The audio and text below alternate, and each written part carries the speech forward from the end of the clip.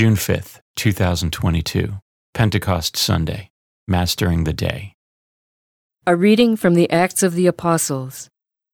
When the time for Pentecost was fulfilled, they were all in one place together.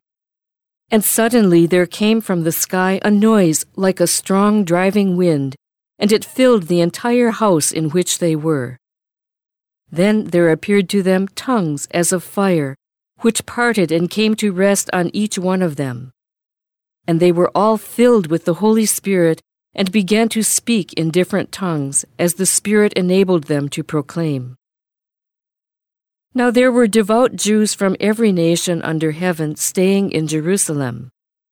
At this sound they gathered in a large crowd, but they were confused, because each one heard them speaking in his own language. They were astounded, and in amazement they asked, "Are not all these people who are speaking Galileans? Then how does each of us hear them in his native language? We are Parthians, Medes and Elamites, inhabitants of Mesopotamia, Judea and Cappadocia, Pontus and Asia, Phrygia and Pamphylia, Egypt and the districts of Libya near Cyrene, as well as travelers from Rome, both Jews and converts to Judaism, Cretans and Arabs. Yet we hear them speaking in our own tongues of the mighty acts of God." The Word of the Lord.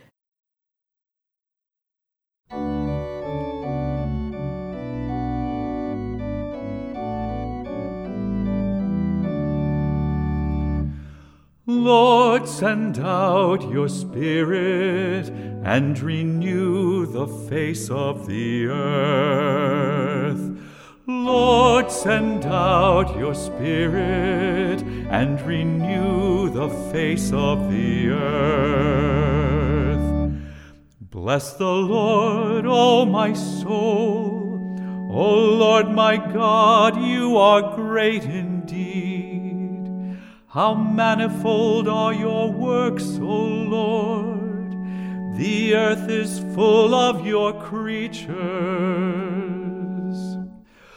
Lord, send out your Spirit and renew the face of the earth. May the glory of the Lord endure forever. May the Lord be glad in his works. Pleasing to him be my theme. I will be glad in the Lord. Lord, send out your Spirit and renew the face of the earth. If you take away their breath, they perish and return to their dust. When you send forth your Spirit, they are created, and you renew the face of the earth.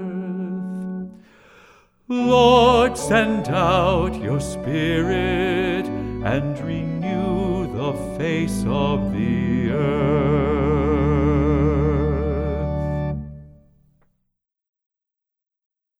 A reading from the letter of St. Paul to the Romans.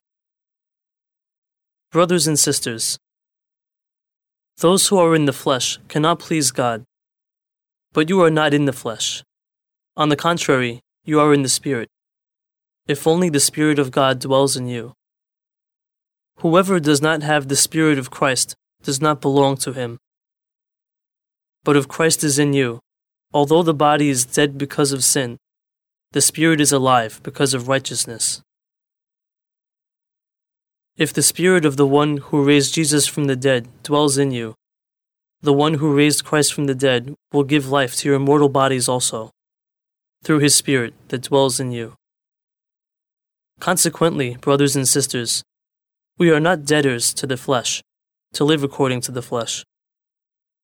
For if you live according to the flesh, you will die. But if by the Spirit you put to death the deeds of the body, you will live. For those who are led by the Spirit of God are sons of God.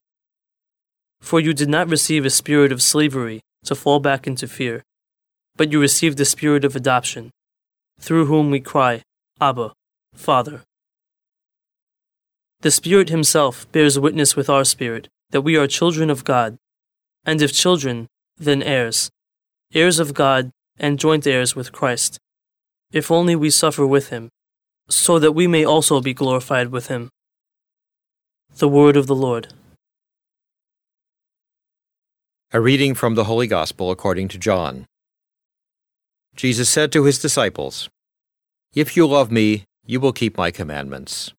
And I will ask the Father, and he will give you another advocate to be with you always. Whoever loves me will keep my word, and my Father will love him, and we will come to him and make our dwelling with him. Those who do not love me do not keep my words. Yet the word you hear is not mine, but that of the Father who sent me. I have told you this while I am with you. The Advocate, the Holy Spirit, whom the Father will send in my name, will teach you everything and remind you of all that I told you." The Gospel of the Lord.